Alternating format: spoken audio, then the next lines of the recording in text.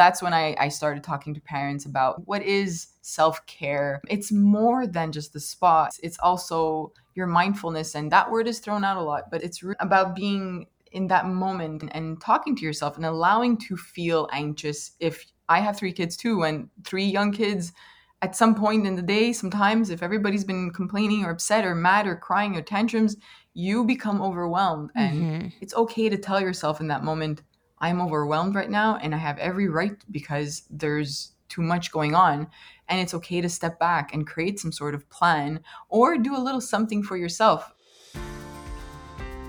Hi, I'm Sarah Kuhn. Welcome to the Juno Women Podcast, where I sit down for candid conversations with women who are experts in their field and share their specific knowledge so that we can become better equipped to handle all things motherhood. Juno Women is an extension of Juna, a fitness and nutrition app created to help guide you through your trying to conceive, pregnancy, and motherhood journey.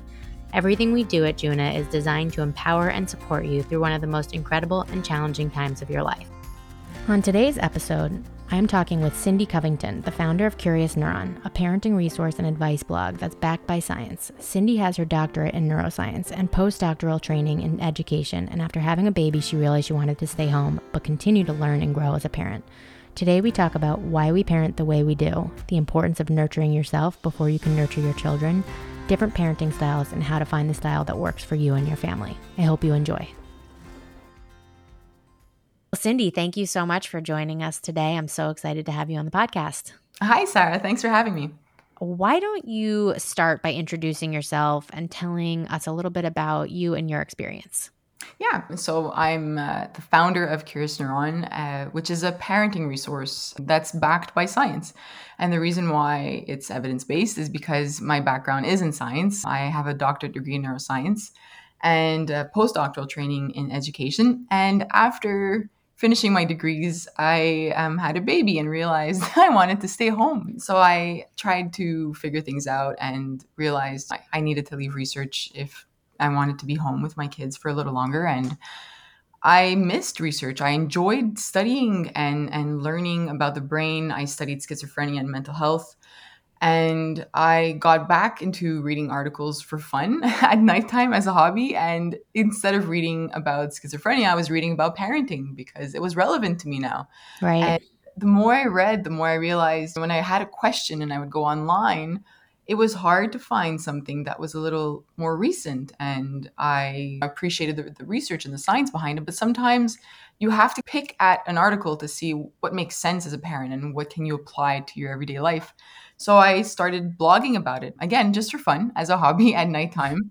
And a few years later, now in 2021, it's become a business. And I've collaborated with over 70 different professionals and researchers and pediatric specialists. And we have different services and also free webinars for parents. And my goal is really to take all this information and share it with parents so that they can take what's important and what's relevant to them. And because it's not the same for you and I, it's all children are different and all parents are different. And it's just about knowing what's out there so that you can take what makes sense to you and knowing that it's backed by science. You could not say it better, because the way I parent my children is my children are so different from each other. And so the things that worked for one do not work for the other. And I think that's one of the more humbling parts of parenting too. Yeah. You're like, yeah, it has nothing to do with me. No. my kid is my kid, and that's Yeah. kind of it. There's that part, and then also discovering yourself. I think as a parent, when you thought you knew yourself and then your child starts having tantrums and then you rediscover yourself and all the anger that's hidden deep inside. God, yes. Like some ugly moments. Yeah. Those moments really, I think, for me, were defining because that's when you go back, all the way back to your past and all the way back to how you were parented and start breaking everything down and realizing you might be okay, but you might also be a little broken. And it's not the right time to realize that because you have a toddler. Yes. But that's, I think, if we ignore that and ignore the past and the feelings that we have around it, then we end up being a certain way. We end up yelling more than we want. We end up not being mentally well, or our well-being is affected. And that whole analogy of putting the mask on yourself first, it really applies to parenting. And the way that I explain it in Fierce Neuron is we have three pillars that feed into you thriving as a parent. And the first one is nurturing yourself, and then nurturing your child, and then nurturing each other. So that sense of community is also very important. But definitely we do need to take care of ourselves. Yeah, it's so timely that you brought that up because I literally just got off the phone with one of my best friends, and a month ago I was in a dark place. Like Mm, I have 3 young kids. I just felt this like immense pressure, and my patience was gone. Like everything was gone, and she was like, "Sarah, you need to stop waiting for this like big spa day or whatever it is." You have to take yeah. these little moments Yes. because that's all you're going to get when you're in this phase. And Yeah. that push for me was me being like, okay, you know what's really hard for me? The evening from 4 to 7 is Oof. absolutely breaking Yeah. my soul. Yeah. And so if I get one night off a week, that will be enough. And Mm, you know what? I went to my husband and I said, I'm going to take Tuesdays to go to a yoga class, or now it's mm, actually turned into Krav Maga. I'm going to go to Krav Maga. You can take Wednesday and do whatever you want. And I don't care if I have all 3 kids that one night because I'll have yeah. had off the night before. And Mm, that has been so life-changing to me. And it took my mm. friend pushing me.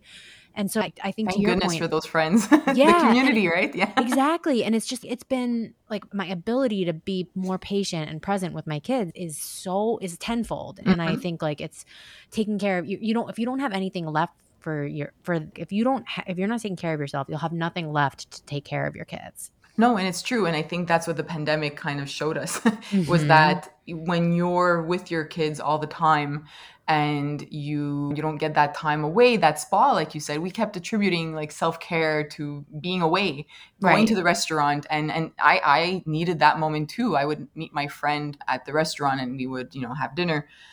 And not having that at one point, I was like, okay, I can't breathe. I just cannot. I Yeah. need to breathe. And Yeah. there was nowhere to go here in Montreal, Canada. We had a curfew for so long. We couldn't even leave our house by 8 p.m.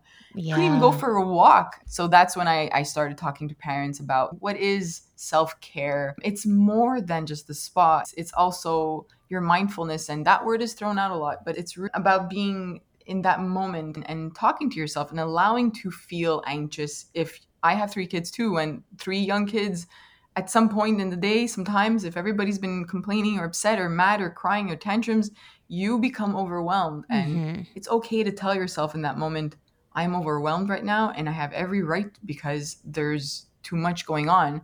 And it's okay to step back and create some sort of plan or do a little something for yourself. I would post at some point my breakfast and it was fruit. Just the fact that I had cut a fruit for myself was, I was telling myself early in the morning, this fruit is for you because I know my kids will eat it. Yeah. But me saying no to them eating it was for me. That was my boundary. And when I Yeah. learned to do that, at first there was guilt, right? Like, how can they have their own fruit, but there's still the guilt of if they want mine, my banana or my apple, I should just give it to them. But I knew that they had their own. And I know that whatever's in front of them, they'll end up eating it. Or if they smell food, they're going to come and eat it. Right. But saying no and saying this is mommy's fruit and I took the time to cut it because I'm hungry, and instead of eating everybody's leftover toast, I'm going to Yep. have a good breakfast to start my day off properly. That made a big difference for my day. Not being able to leave, it made the day a little bit easier. Doesn't mean that you won't yell, and it doesn't mean that you won't have moments where you just want to walk out, but just little tiny, I call them little boosts of dopamine in your brain where you Hmm. feel that happiness or that joy, and you're just telling yourself in your mind, this is for me because I'm important too. It makes a difference. Totally. We could go on a totally different Yeah. tangent, but I'm going to bring us back because I want to talk about like the neuroscience of kids and their brains and babies and their brains. So can you talk a little bit about babies and kids and their brain development and how basically the evolution of it in the first few years? Regarding brain development, I think the most important thing I like to talk about are the first 1,000 days. And there's so much research around this. And that's basically from the moment of conception to the child's second birthday. The reason why those first 1,000 days are important is because that's where you'll see the most growth in the brain and the most development. And growth in the brain is two things. For an infant, it's creating new cells, new neurons from experience in your environment, and also pruning away. So, like a garden or your roses, you will prune away what is not needed the brain does the exact same thing. And although that might sound scary, it's actually needed. You don't want to have too many neurons, like you have a lot, but the brain will decide, okay, this child or this infant has been exposed to XYZ in their environment, and we don't really need too many of these neurons. We're going to get rid of some so that the rest of the brain is being used to its fullest capacity. Versus if you have too many neurons, then the brain doesn't know where to divide its energy or its power. So you have to prune, you create and you prune. But this is a very delicate balance. And it's not to add stress to parents who are listening and saying, hold on, how do I know the brain is pruning properly? It's an overall thing. So it's the environment. And as we create an environment with a newborn that is supporting their development, then the right balance will happen naturally. What do you mean by environment? So an environment for a child that is stimulating is the serve and return, for example. So when our baby looks at us and we look back and we talk to them, or when they coo and you respond to them, that's their way of communicating with you. Every single interaction that's like that will stimulate the brain and say, oh, okay, this is how we communicate. This is what socialization is. And when they cry and we respond to them, that's building attachment when we're nurturing them. And that attachment or that emotional bond that they're creating between you and themselves, the caregivers, the primary or secondary caregivers, that attachment is developing the emotional part of the brain. So every little thing in the environment, and environment doesn't mean having the best toys. There's so much more to that. There's going outside. There's a baby's senses are developing first. So they're listening to language and they're soaking it all in.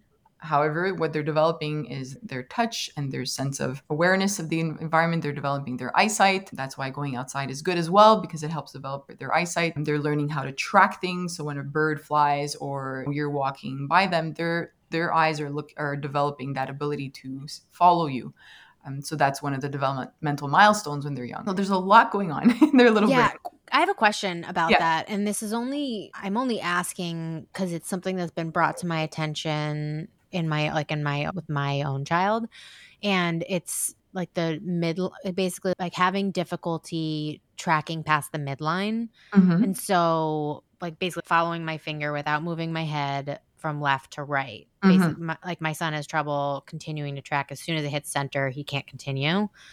And I'm curious if that's, as you mentioned, tracking, that if that's something that starts happening super early on and whether something got disrupted early on to make that an inefficient process for him. Yeah, that's a good question. So yes, the tracking and passing the midline, that is exactly what's developing at such an early age. However, I'm not sure how or what aspect of, let's say, watching things move the midline. That's not like, that would be more of like a doctor that would understand. I'm not sure about the answer to that.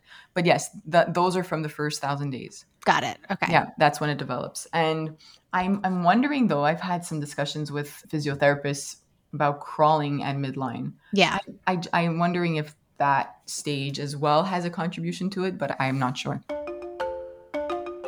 We're going to take a quick break so I can tell you about the Juna app, the app that makes this podcast possible. Juna is the premier app for every stage of motherhood, with a 12-week trying to conceive plan and workouts, key nutrition information for every week of pregnancy and postpartum, plus 6 full video courses on birth prep, breastfeeding, newborn care, infant sleep from 4 to 12 months, and starting solids. The app is designed to be your number one companion from trying to conceive through your baby's first year of life. It also includes daily diaphragmatic breathing exercises, pelvic floor prep, daily tips, and notes from me that are relevant to the exact things you are experiencing. These are so helpful for easing any fears and preventing the dreaded gestational Google mania, that sickness where you can't stop Googling every little thing that happens during pregnancy. Juna is available for both iOS and Android. Just search Juna in the App Store or go to juna.co. Again, that's juna.co. The app is completely free to try for 7 days, and if you decide it's not right for you, you can cancel anytime within the first week. No questions asked. Download Juna today and get started. Now, back to the show. It definitely does. It's interesting because some of the therapy that will be integrated is crawl therapy, and it's funny because There you go. Yeah. my son crawled for 7 months. He like was not it wasn't like he skipped crawling. No. Okay. And it's so but it's interesting because that helps develop the right left brain like connection and all that stuff. But it is one of like the first questions that I was asked was, did he skip crawling? I was like, nope. Yeah. That's why I'm wondering what specifically contributes to that, but I know that there's a lot, and yes, it's all in the early stages. Again, I know that especially with new parents, and I think back to when I was a new parent, even knowing what I know, and you worry about everything, and then you get input and unsolicited advice from family members and friends and strangers at the mall, but it's really hard to navigate all this information. But the best thing that we can do for a baby is really create the sort of environment that is nurturing, calm, and stimulating. Is not about just putting them or speaking to them every single moment, but it's just being there and talking to them when you can during a diaper change or while you're cooking. I would pretend that I was in a baking show and talk to my 3 kids when they were small and say, where's the tomato? There it is. And just grab it, and just to have some sort of dialogue with them. But tummy time as well is very important for development. And there's a lot that we can do to interact with them. And I know sometimes it feels that when they're young, that there's not much to do. But like I said, just speaking to them and being with them and responding to them, because that attachment is really important at the beginning as well. That's when they're testing. If I cry, who's there for me? Who's going to respond to me? And then when they see that we're responding to that, they're developing that strong attachment to us. And there's this huge misconception. And even I heard it within my family too. My grandmother would say, you're holding your baby way too much. They need to be independent. When they cry, it's okay. Let them. It's fine. And again, not going to the other extreme, it doesn't mean that if you have to pee, for example, it's okay. If you need a moment to yourself because you have 2 babies at home or a toddler and a baby, I get it. I was there. There's a moment where you might say, I'm just going to go to the bathroom and stay there an extra 2 minutes or 3 minutes because I need to, or else I'm going to scream or whatever it is.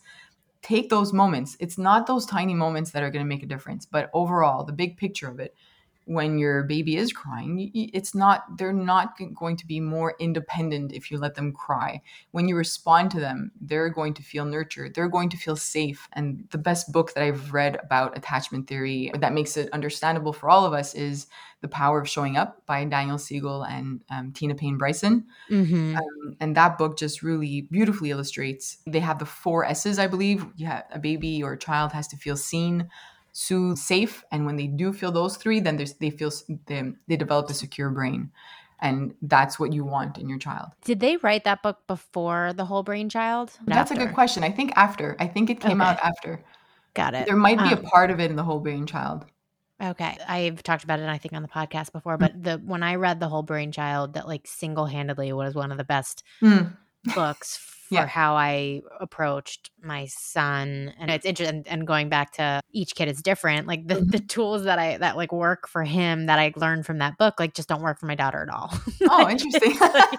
It's so interesting. Like I'm like, it's so interesting how the things that work for my son, like my daughter could care less about. I think it's important that we say these things because as parents, you might see something and then apply it and it doesn't work, and then you feel like there's nothing else out there, or I screwed something up, or I did something wrong as a parent. And then you talk to your neighbor and they're like, I did sleep training and it worked super well. How come? Why aren't you sleeping? Or like there could be these conversations happening. You really need to test it. Every brain is different, so every child is different. And test something out consistently and for a little while. So not once or twice, but keep trying it. And if you see there's no difference, then it's possible that just didn't work for your child. And that's advice that you're going to carry on until they're in high school and older, because somebody might say, this is how you memorize something. And I think back to when I was in school, I couldn't memorize for the life of me. I would read something over and over again. And nobody said, maybe why don't you try listening to it. Yeah, exactly. Nobody told me that until I was in university and literally started recording myself and writing notes. I realized I was more visual and also I had to do a double kind of way of learning. And until I took that time to do that, record the lectures, listen to them again without writing notes because I was like rushing through the courses. But that's when I started learning better. So just remember, nobody wants to do things wrong. No child, there isn't a child that wants to make mistakes or screw up. Or when you say try your hardest, like whether they're a toddler and you're like, you shouldn't be screaming and crying for the blue cup. It doesn't matter. It's a cup. Whether it's red or it's blue, there's water inside and it'll taste the same. But we don't see in their brain. And in their brain, it matters. We have to, they're not doing it to cause the anger we're feeling at that moment inside of us. And the same thing applies when they're older. Like we have to be, it goes back to attachment too. We need to be attuned to our children. So if we really take the time to be in their brain, or I call it be like the detective, like the brain detective or tantrum detective, then we get to know them a little bit more and start understanding where it's coming from. Yeah, definitely. Total. It's so funny that I think about how attuned you have to be to your children to be able to diffuse isn't the right word, but attend to the tantrums, if you will. Yeah. Because sometimes diffuse. Diffuse feels like I'm saying, I don't want you to feel what you're feeling. Yeah, okay. It's true. I don't want them feeling. I want them to keep it and not bother me with it. But especially between 4 and 7 in the evening. Exactly. Okay, I want to talk about the different types of parenting styles. So if you could define those and give us, Cool. So we hear a lot about positive parenting and conscious parenting, and I don't know what else there is, but those are terms that are being used in society, but they're not really the research terms. So I just want to make it clear that I'm not using those terms. However, when you look at what's similar to the science, the conscious parenting and positive parenting is related to something called authoritative parenting. So basically, all the different types of parenting, what they look at is the level of boundaries that a parent has, rules, and the level of connection that they have with their child. So there's a type of parenting where there is lots of connection. There's a type of parenting where there is no connection and lots of rules. And that probably is the way most of us were parented. I was born in the 80s and it was just like, I'm the parent, I'm not your friend, do as I say, you have no say. So that's called authoritarian parenting, where it's all rules and no connection. Then there's authoritative parenting, which falls back to that conscious parenting or positive parenting. And that's when you have both. You have lots of rules, but also lots of connection. And what that connection looks like is back to, attachment, and there's a sensitivity aspect to it. So it's not, I think the misconception around these terms or this type of parenting is that we let our child do whatever they want. Right. And it's not that. And maybe it's because of the terms that came up with it, positive parenting or conscious parenting. I'm not sure how it came up, but it's not about that. It's really about balancing, having boundaries in the home. Children need rules. They need to know what's right and wrong. And again, it goes back to attachment where they feel safe. If I don't give a rule to my child and they could run in the street or do whatever they want and climb the banister and jump off of it or whatever it is, they at some point will realize that they're not safe with us. So we have to I know boundaries are hard sometimes, especially the ones that have nothing to do with safety, but it's like they want another piece of cake before bed or a cookie or whatever it is. It's easy to give in. And it's not that we can't. Again, parenting is like an 80-20 thing, right? So we try not to yell, but it's not going to happen every single time. So the same thing with boundaries. Most of the time you want to maintain boundaries. It's not to say if it's their birthday and they can have a treat or whatever, but most of the time maintaining those boundaries sometimes could be hard because I think back to the way I was raised as well, where it's I show you that I love you, not by telling you, but by giving you things. That I was raised by a single mom and my grandparents had a big role. So my mom was authoritarian and was raised that way herself. All that kind of stuff, it makes it harder sometimes as a parent as well. But just to say, we really need those boundaries. And when a child is crying or having a tantrum, if we're yelling at them and we're not, like you said, taking the time to connect with them and to understand where it's coming from. And I know that it might seem ridiculous, because if they're having 5 tantrums a day and you're like, okay, this is tantrum number 5 and I'm going to try to connect with you. And it might feel hard at that moment. And I get it. But if you could just crouch down to their level already being eye to eye, you're connecting with them. And you could say, I know that you really wanted that cookie right now, but it's 7 o'clock and we're going to bed now. Maybe tomorrow. Or you could even say, create a plan. That helps sometimes, saying, you want to set this cookie and we'll put it on a plate and it'll be ready for your dessert tomorrow, or tomorrow for your snack. And slowly they'll start seeing, okay, my parents kept that boundary, but they came down to my level and felt there was empathy. They felt my emotions. That makes a huge difference. And that's the kind of parenting that leads to being in children, higher academic performance, just only positive. It leads to stronger social emotional skills because they're learning how to navigate their emotions a lot better. They're learning about rules and they're learning how to interact with you. So there's a lot of learning to be done when you follow that parenting style.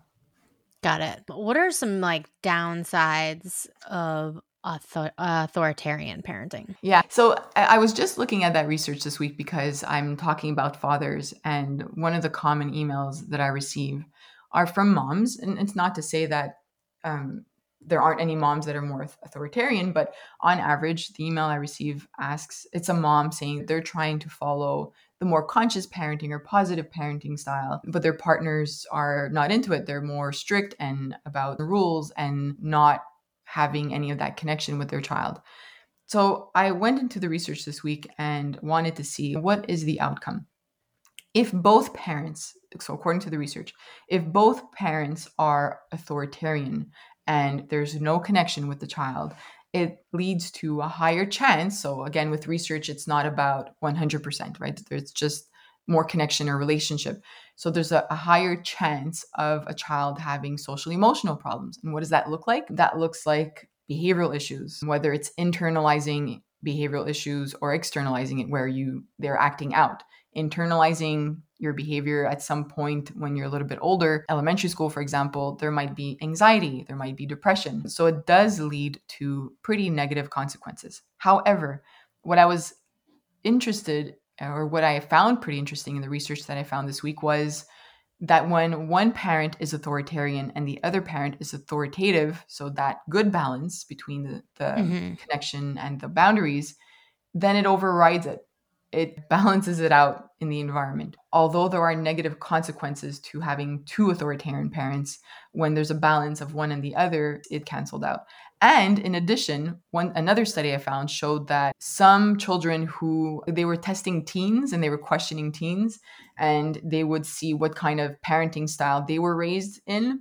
And even if a teenager rated the parenting style in the home as authoritarian, so no connection, having boundaries, if they had a strong parent relationship, so that means you can still have a strong parent relationship, even if you are very strict and not taking the time to connect with your child.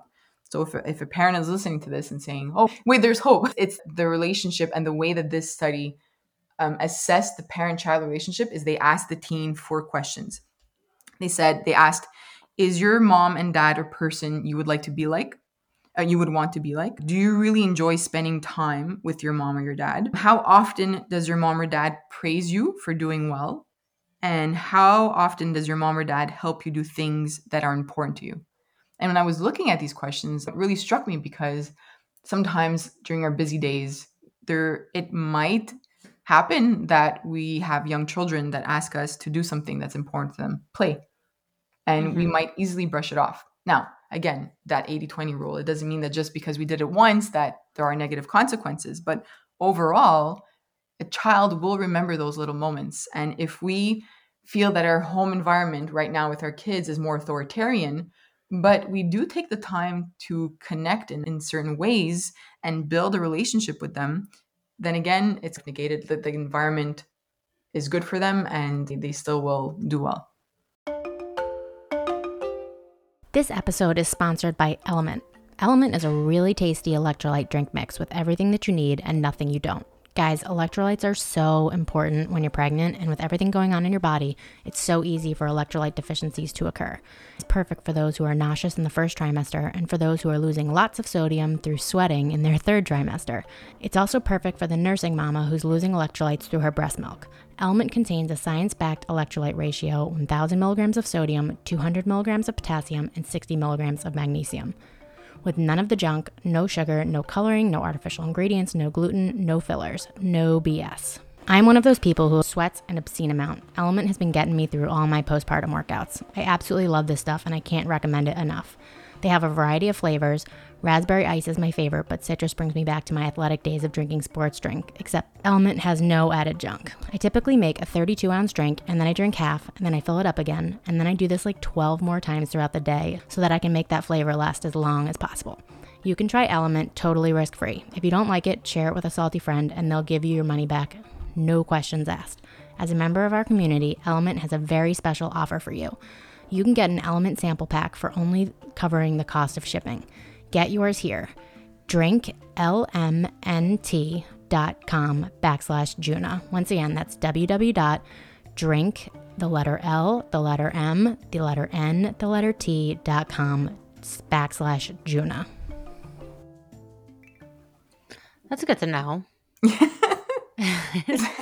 Especially for people that's a hard thing. I can't imagine being on a really different page of parenting with my partner. Like that feels like a really stressful situation. And so like at least it's good to know that it balances out.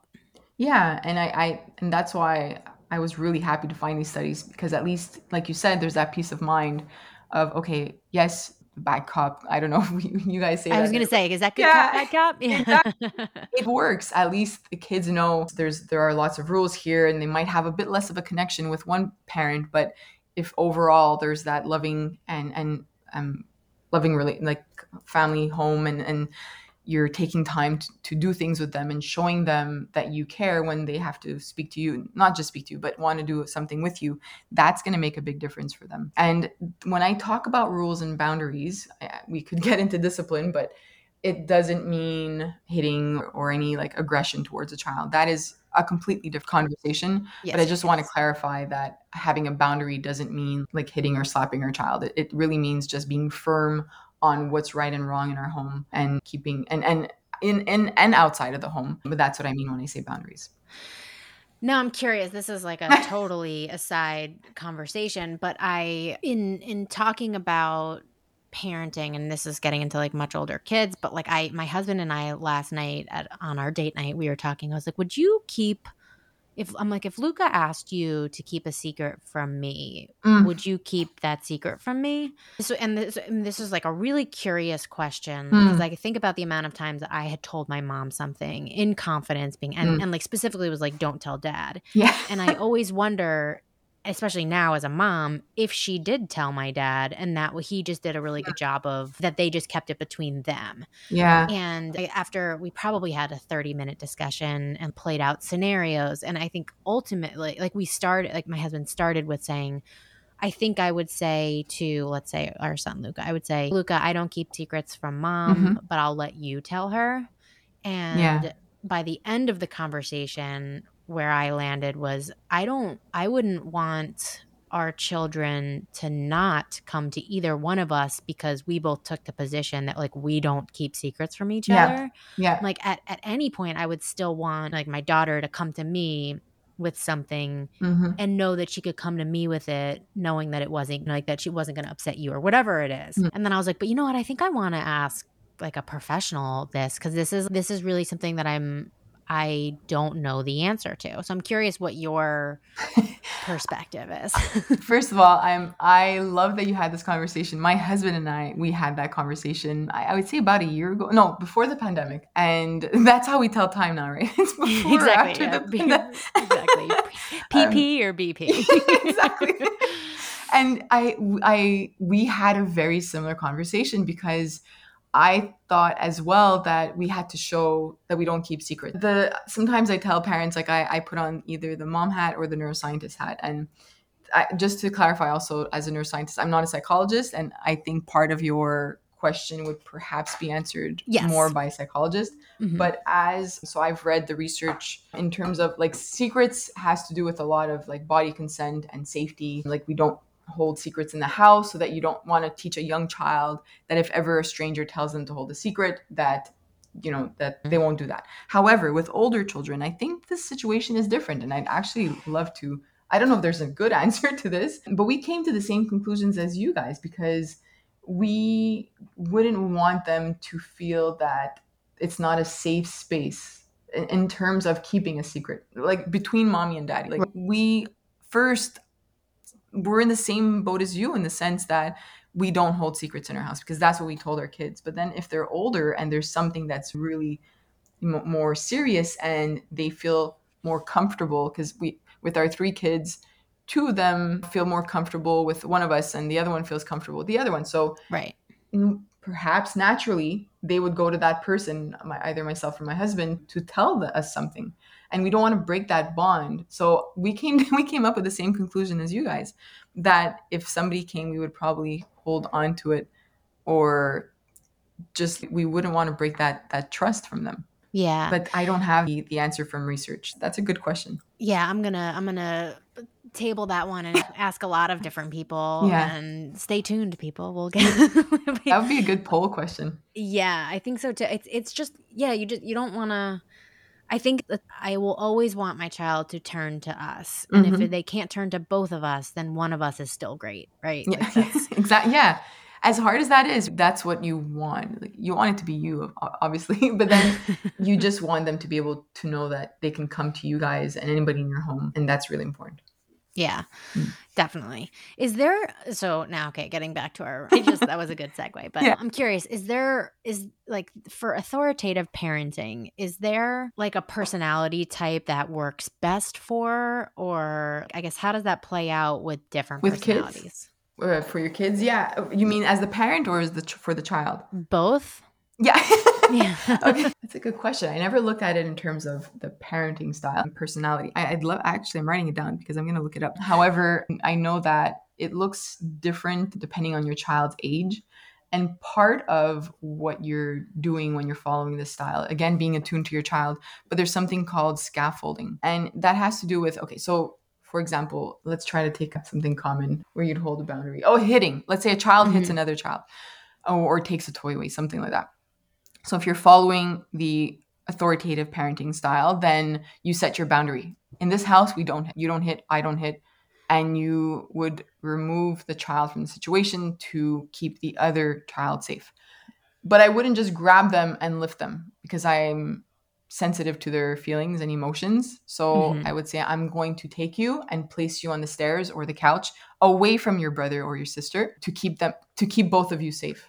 So in the language, you're showing that you're keeping both safe. Now, regardless, I think, of the child's like personality traits or even their temperament, when you're sticking to that kind of style where you're showing them, I still care about you, but right now I'm upset because you did something that is wrong, then overall, it doesn't, not that it doesn't matter, but I don't know if you know what I mean. Like, it's just the way of speaking to them. So if I think about my three children who are very different, we say one's earth, one's water, one's fire, one's like the wind, and because that's how their personalities are. And I won't change how I parent. I might change the words I use. Like, one child is a bit more sensitive, so it might take more time when we're trying to maintain that boundary because he might be a bit more upset much longer. But I won't change the style itself, just the language. But the foundation of it is always that warmth or connection and boundary. And then you're just, yes, you're applying it differently to your children with the language that you're using, but it's always around those two things.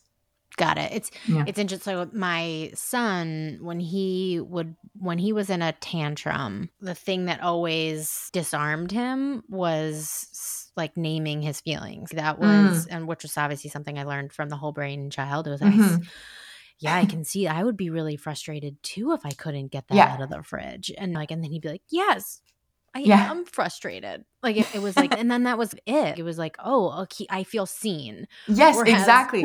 Yeah. With my daughter, when I say that, she doesn't care. She does not care at all that I'm seeing her feelings and naming her feelings. And I'm like, okay, so now what do I do? Because that did. What I'm curious, has something worked so far or Nope, no? haven't figured that one out yet. Yeah, how old is she? If you don't mind me asking. She'll be 3 in July.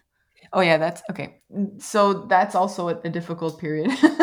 But there are different ways of feeling seen. Sometimes it's just being with them, that you're connecting with them and you're saying like, I'm not leaving your side, but let me know when you're done. Let those emotions out if you have to. But around that age as well, they might not want to hear you say that they're frustrated, but you could find a way to have them learn to let it go.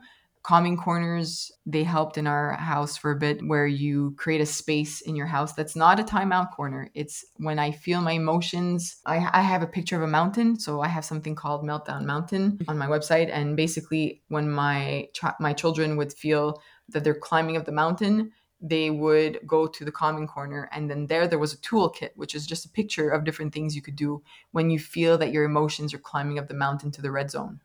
And so that language around them, that connection, is going with them and saying, come, I'm going to come with you too. I'm feeling my emotions. I'm going up the mountain as well. So you might not want to say them, but just tell them this when you're feeling that emotion, if she's able to identify it, to bring them to that space and say, let's try to find a way, whether it's tracing something with your finger, squishing a balloon that has Play-Doh inside, something sensory, because the sensory part of our brain is connected to our emotions. And then the emotions is connected to the frontal lobe. So all this means that it could be a sensory overload that causes a tantrum, because that sensory part is connected to the emotions. And then when a child has a tantrum, the amygdala, which is the part of the brain for the emotions, is activated, right? So I'm feeling frustrated or disappointed or mad or sad. And then the amygdala will talk to the frontal lobe behind our forehead and say, all right, I'm mad. What do I do with this? And the frontal lobe, which develops until our mid-20s, so at 2 years old, it's not very well developed. So all those emotions go to the frontal lobe, and the frontal lobe says, I have no clue. So nothing happens. Versus if an adult is mad and the amygdala says, I'm mad, and it sends it to the frontal lobe, will say, don't smash anything, take a breath, walk away. So a child's brain doesn't have the skills to do that yet. So we have to be their frontal lobe. And wait, I lost why I was talking about that. Oh yeah. So then if your way of connecting is maybe not identifying them, but just they'll know what it is, and just helping them release or understand those emotions on their own, and you're close to them, that's connecting too. So there are different ways that we can connect with our kids. Like I said too, with my kids, with one of them, I had to let him have his emotions, and I would just stay at his level. So if he was on the floor or sitting or standing, I would join him wherever he was. I would join him at his height and stay with him until the emotion was gone. And then we chat about it later on. Not during. Oh, that doesn't help. Right. Never. Yeah. During an emotion, if we were mad, I'm thinking the moments, let's say, if I'm upset, if my husband or somebody else says, just calm down. Right. Makes it worse. Oh my God, imagine. It's the worst. It's the worst.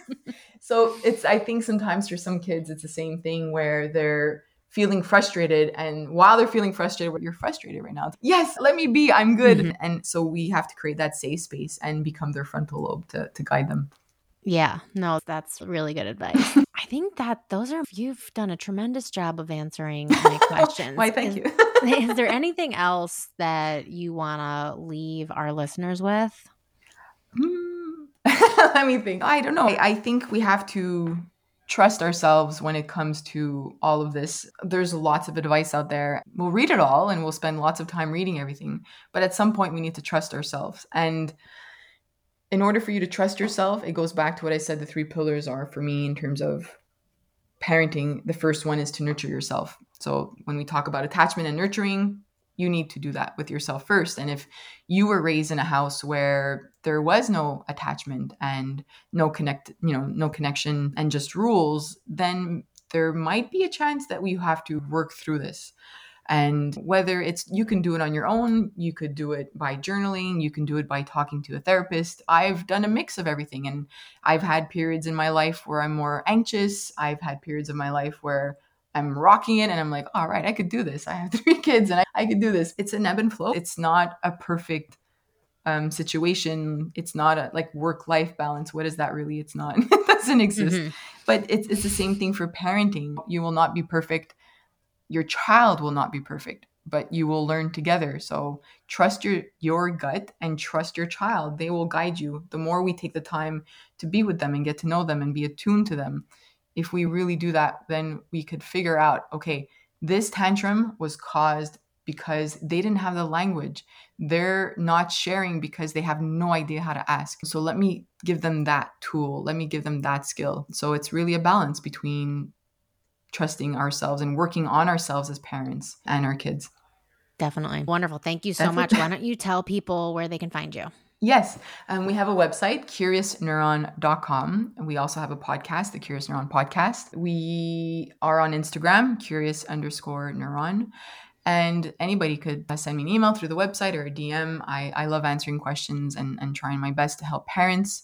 We have a 140-page workbook on our website if you click on services, and it goes through journaling and questioning how you were parented and what your goals are as a parent, and how you can break that down and create those goals and work on certain things like mindset and your child-parent relationship. We have a questionnaire that we pulled out of research that assesses that relationship, and we have programs, and we have Meltdown Mountain as well. So there's lots of different ways that we can help you out. All Awesome. Evidence-based. Yes, love it. Thank you so much, Cindy. Thanks for having me, Sarah. Okay, that's all for today. If you liked today's episode, please share it with a mama friend and leave us a review. If you're pregnant, postpartum, or trying to conceive, you can download the Juna app completely free for 7 days. The app is available for iOS and Android and is designed to be your guide for all things health and fitness for this very special time of your life. If you have any suggestions for episodes you would like to hear, or anyone you think would be a great guest on the show, please email me directly at sarah@juna.co. Thank you so much for listening, and I'll see you next week.